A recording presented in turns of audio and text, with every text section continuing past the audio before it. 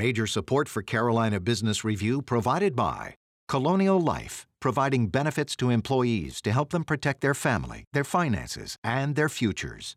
High Point University, the premier life skills university, focused on preparing students for the world as it is going to be. And Sonoco, a global manufacturer of consumer and industrial packaging products and provider of packaging services with more than 300 operations in 35 countries. While summer break and holiday plans maybe couldn't come at a better time given all of the geopolitical issues and uncertainty around an anxious economy, heading to the beach or the mountains or family vacation certainly seems like a perfect salve for sure. Welcome again to the most widely watched and longest running program on Carolina business, policy, and public affairs. I am Chris William, and thank you for supporting this dialogue for more than 30 years, seen each week across the Carolinas. This week we will unpack some of the biggest issues facing our community, and we will start with our guest panel in a moment. And later on, the Chief Executive Officer of one of the nation's largest credit unions. And we start right now. Gratefully acknowledging support by Martin Marietta, a leading provider of natural resource-based building materials, providing the foundation upon which our communities improve and grow. Blue Cross Blue Shield of South Carolina, an independent licensee of the Blue Cross and Blue Shield Association. Visit us at southcarolinablues.com. The Duke Endowment, a private foundation enriching communities in the Carolinas through higher education, healthcare, rural churches, and children's services. On this edition of Carolina Business Review, James McQuilla from the Orangeburg County Chamber of Commerce, Scott Hamilton of the Golden Leaf Foundation, and special guest Jim Hayes, President and CEO of the State Employees Credit Union.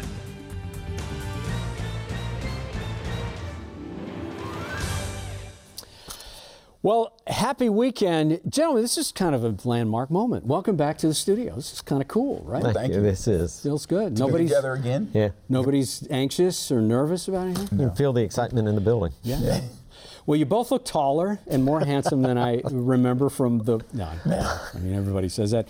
Welcome. I'm being a little bit flippant, but James, let's start with you. So, as we kind of head into a summer, if we get some momentum going, there still is kind of this bugaboo about an economy. And is there anxiousness? Do you feel like there's a recession around the corner? What does it look like? Well, I think there is a recession around the corner, but the fact that it's been 2 years for folks to actually get out and do something, we're seeing people take advantage of opportunities.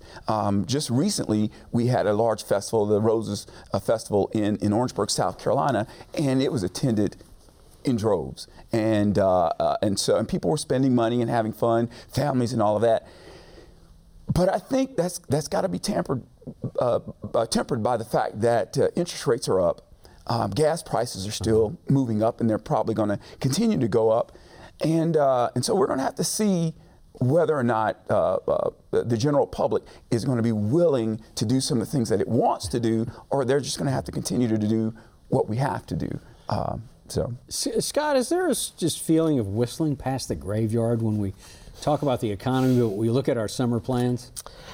I think James's point of a recession is around the corner is a good one. I think there's going to be a slowdown, but I also think people are going to adjust to it.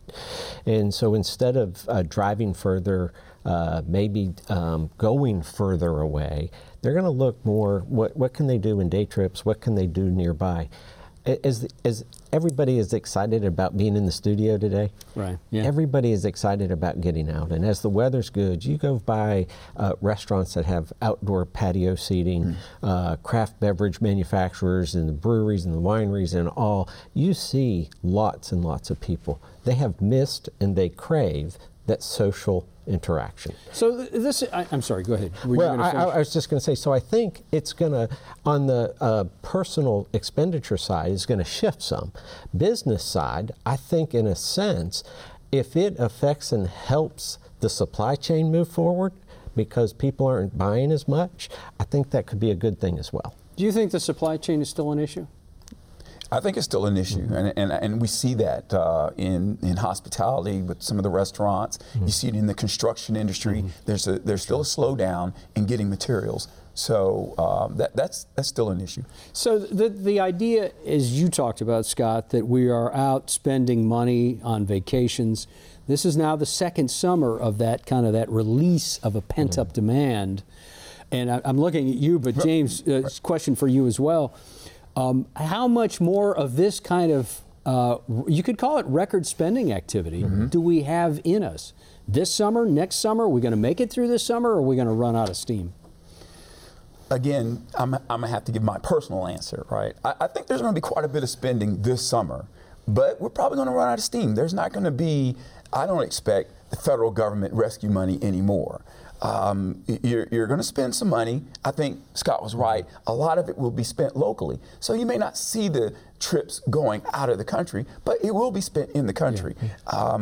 But next year, you're probably going to see a shift back to normal. Yeah. Okay. What about? Go ahead, Scott. Well, I was just going to say, there's more money. People have more money in the banks because they haven't gone places, and they got out some last summer, but still, it was kind of muted. I mean, there were masks and people were not as comfortable. There's a whole different sense, I think, this summer. But I think the challenge will be is as interest rates start going up, gas prices start going up, as James talked about, that cash in the banks is going to start to shrink, and people are going to start paying attention to what they can and can't be doing. And so I do think that there will be an impact, but I think they still currently are craving that sense of community. Yeah, because prices are higher, even though, as you mentioned, we may have the cash, it'll dwindle quicker. We're having to pay more for things. When Golden Leaf makes a grant, when Golden Leaf commits to a project, does the use of the funds change now than it even did 2 years ago based on the new reality? So when we fund a project, we're going to look at what are the outcomes. Our board looks at a couple of different things. At the end of the day, the outcomes are a clear path to job creation. Is the project sustainable after the Golden Leaf dollars have been deployed? And how does that project move the economic needle? And so as they look at those questions with projects that we fund, it's not going to change those dramatically. North Carolina has had a great opportunity with a number of large announcements. And economic development? Yeah, and economic development announcements, yes, sir. And so looking at how our programs fund workforce infrastructure, I don't think that what we funded 2 years ago to what we're funding today, or even in the next year, is going to change that much because of how we fund and what we fund in economic growth and opportunity. South Carolina policy is pretty much set now that this General Assembly has finished their session. Yes. What are you most encouraged about that they did this year? Is it tax reform? Is it something else that was unexpected? Well, I think for me, it was really more along the lines of some of the social ideas that came about. You know, it wasn't really tax reform, but the fact that they wanted to look at putting money into charter schools and public funds and into the private schools also, because you know we need to really take a serious look at the best way to educate the young people in our state. And all those are options that in the past we may not have particularly had any interest in. But this legislature did take a look at funding some schools a different way and funding different schools a different way. A lot of people still may not like that, but I think they don't like the outcomes that we're seeing right now more. So, is that because Superintendent Spearman's been banging the drum so long, or was there just this pent-up demand to do something about education? I think it's a little of both. Superintendent Spearman definitely saw the need. You know, there was also a need to pay teachers more, and that took place. But families need options. Parents need options, and they gave us options this year. Scott, same thing for North Carolina. The session's not over. Well, one session is, but they're still making policy. Do you feel like education's going to be the biggest winner? You know, I think in the short sessions, they really come in and look at how the budget worked from long session as they get ready to start into the new fiscal year. I do think with some of the federal money that is out there, there's going to be a lot of broad funding opportunities for the General Assembly to look at, specifically towards education. I'm not sure how they would move forward in the short session, but they are going to have some good decisions before them. Revenues in North Carolina are currently up. There's still some federal dollars that need to be assigned and deployed out to the communities, and I think that's where some of the focus will be. We're going to have to draw the line there. Gentlemen, thank you. Stay with us, please. Coming up on this program, early July, certainly in the summer months, we will have a two-part program on not just the South Carolina port, but there's a change in leadership going on there. Jim Newsom's been the longtime CEO. Barbara Melvin is following him in. But we will have not just the former CEO, new CEO, but we'll have Harry Lightsey, who is the Secretary of Economic Development in South Carolina, and also Secretary of Transportation in South Carolina, member of the governor's cabinet. Christy Hall will also join us. All of that coming early July. We want you to watch for that. Our guest, though, right now leads the second largest credit union in the U.S. This 85-year-old institution has over $50 billion in assets, serving a little bit more than 2.6 million North Carolina employees and affiliated state workers. His organization acts more like a community bank than it does a large corporate financial institution. Joining us now is the president and the chief executive officer of the State Employees Credit Union, Jim Hayes. Jim, welcome to the program. Thank you. Thank you. That idea that you are more of a community bank than you are a large financial institution, your predecessor, Jim Blaine, sat right there and said that with a lot of pride, so I'm assuming you feel the same way. Oh, absolutely. And I think you're going to get that from a lot of credit unions, but for sure we have that hometown feel, and we will continue to serve our members in a very personal manner, and so that kind of gives us that hometown sort of feel and look for our members, and so we don't want to lose that. That is definitely part of our identity. Jim, let me ask you to be a formalized banker right now, and economists are talking about that right now the ayes have it, and the ayes meaning inflation and interest rates. Right. How is that changing the near term of your constituents, your folks? Well, I would agree with what I've been listening to so far. Prices are up, inflation's up. It affects everybody, right? You can't go to the grocery store, you can't fill up your car with gas without noticing how inflation is affecting everybody. And at the same time, loan rates are up, and we can't deny that. So as rates go up, of course, that puts a little pinch on consumers, because if you're in a fixed rate loan, you're feeling good. If you're in an adjustable rate loan, and a lot of credit card debt is in adjustable rate loans, so they're going to start to feel some of that increase in loans. So it's going to start taking a little bit more money out of consumers' pockets, and so we got to be careful with that. Will it, and one more follow-up, and I promise that y'all jump in here. It's got to be good for the bank. It's got to be good for you all. It expands your interest. It does. It's good for our margins. I mean, we have a lot of cash sitting in the Federal Reserve, for example, and so as the Fed funds go up, we are earning more on those. So for sure, it's going to help us in the short term. Long-term rates, as mortgage rates go up, and mortgage rates are today over 5% for the 30-year fixed, which has not been the case in many, many years.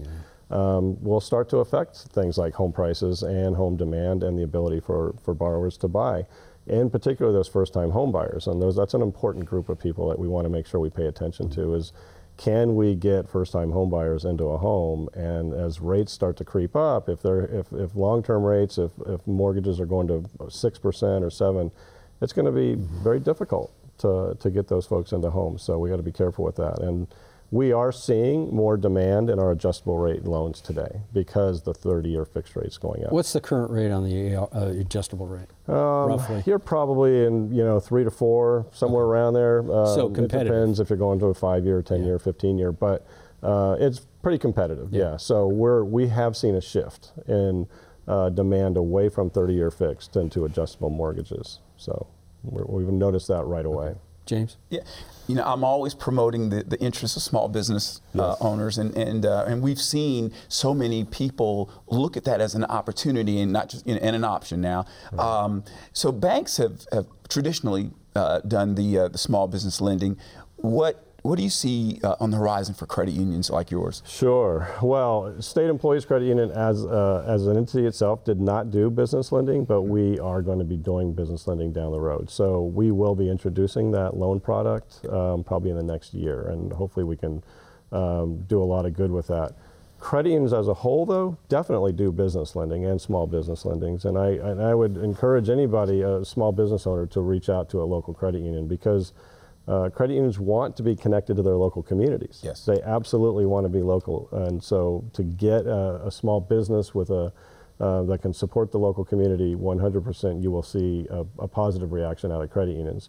For us, again, we have a branch in all 100 counties of North Carolina. So when we do introduce business lending, we will be doing business lending throughout the state. Do you think it will automatically give some options to current members who might be business owners? Yeah, so for sure. And it's interesting, you talked about our state employees. We actually have found that over the past 20, 30 years, a large part of our growth in members are actually not state employees themselves, but it's their family members.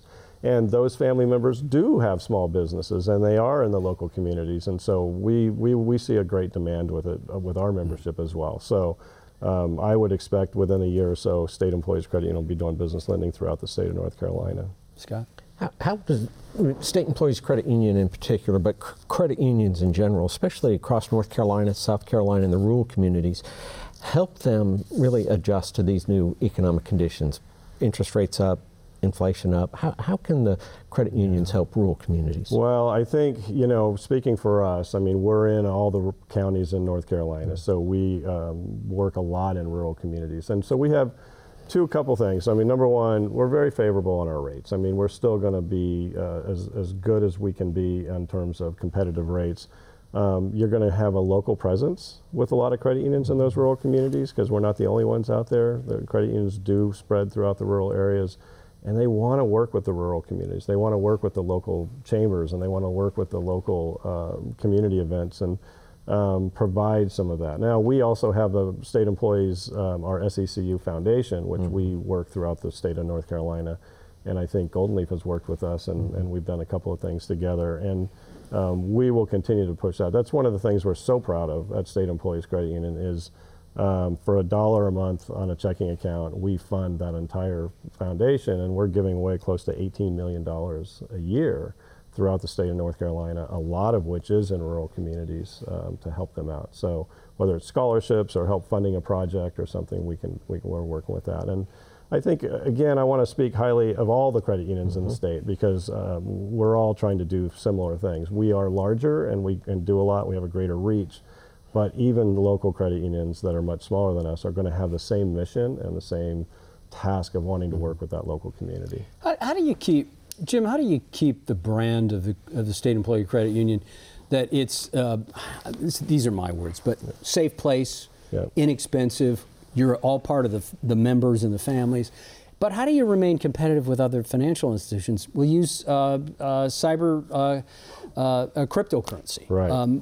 How do you feel about that type of either shadow banking with PayPal or Zelle or any of these other things, and then cryptocurrency? How do you embrace Well, that? in many ways, we can't ignore that those things exist, and we have to figure out how to coexist with them, right? So as we develop our digital platforms, and we will be developing our digital platforms further, we may offer a Zelle tool through our mobile app. And many credit unions do that. Right. I mean, there's a lot of credit unions that will use a P2P like Zelle. Yeah.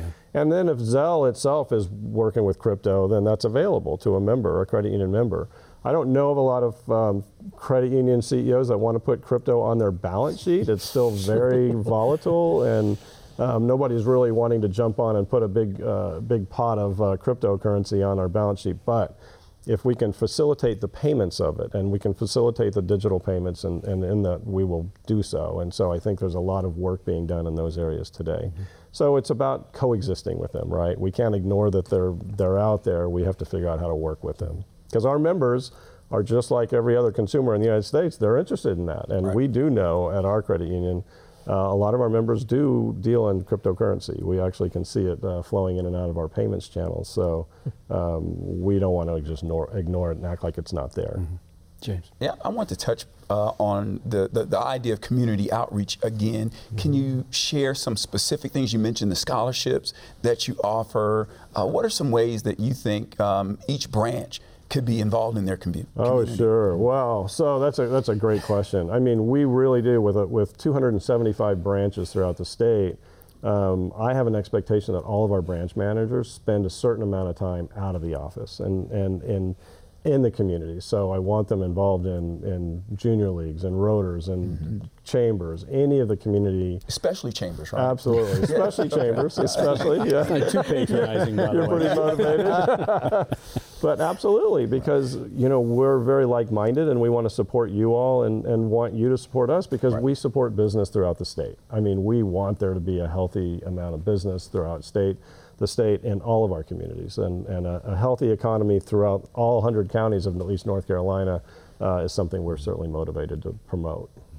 But education and a talented workforce is really the foundational factors of communities. What else does the credit union do to help rural communities in particular, but all communities, really be economically prosperous and through education? Well, I mean, we do offer our scholarship program, and we do a lot of scholarships every year. And Chris, I'd love for you to have the SECU Foundation on because really the foundation has been working. And by the way, this was all part of Jim Blaine's brainchild. I mean, it was a brilliant way to set this up, and the foundation has done so much great work promoting education, housing, lots of projects throughout the state. I mean, some of them for people who just are of need, right? And so I don't want to name certain ones, but on our website we can look at that. But I'd love to promote more of what the foundation's doing and even what we're doing with organizations like yours, because we don't do it by ourselves. We do prefer to partner with local communities who are already working on a project, and we can kind of come alongside and give them seed grants and help them to get started and get more involvement, right? Get more, because it takes a village, and it really does. And so it's more than just us, and it's more than just you all. We want to get the community engaged. And so when we can partner with any of the local projects, whether it's housing or education, and those are two pretty big ones for us through the state, we want to be able to do that. We've got about 2.5 minutes left. Jim, you hired recently Chief Cultural Officer. Yep. Is that to answer diversity, equity, inclusion, or is it something broader? And what is it doing? That's a great question. Yes and yes. It's both to be a part of our DEI efforts, but it's not just our DEI efforts. The culture is a very important aspect for me. I mean, in the communities or within the bank? Well, within the credit union. Now, it may impact the communities because we're so spread throughout the state. But no, we want to have our culture officer, Emma Hayes is her name. She's going to be developing leadership programs for our employees.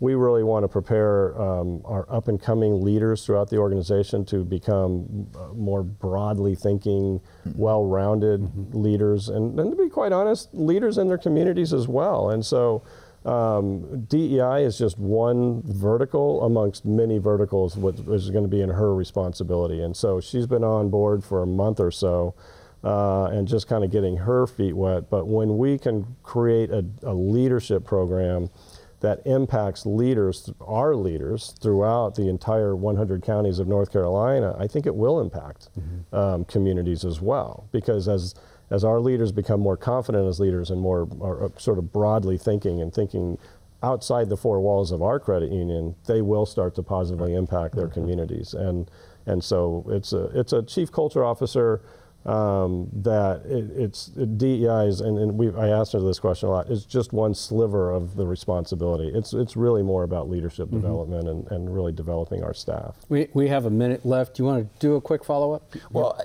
with what you were just saying, and the fact that you have 275 branches, 100 counties, what's workforce looking like for you all? Well, we have 7,100 employees throughout the state, and so we will continue. And we can support rural counties that way. I think in some of those rural counties, we're probably the most prolific employer in that county in some cases, and we will continue to do that. But our workforce is doing great. Through the pandemic, a lot of credit unions and financial institutions have, the Great Resignation. I don't know if you've discussed that, right? Oh, yeah. I mean, our turnover rate was never been more than 10 or 11%, which is probably not bad. No. And I certainly know that there are some of our peers that are much, much higher than that. So I think morale is high, and everybody's feeling pretty good about where we're going and what we're doing. Especially the new leader? You think? Yeah. No, absolutely. I feel great.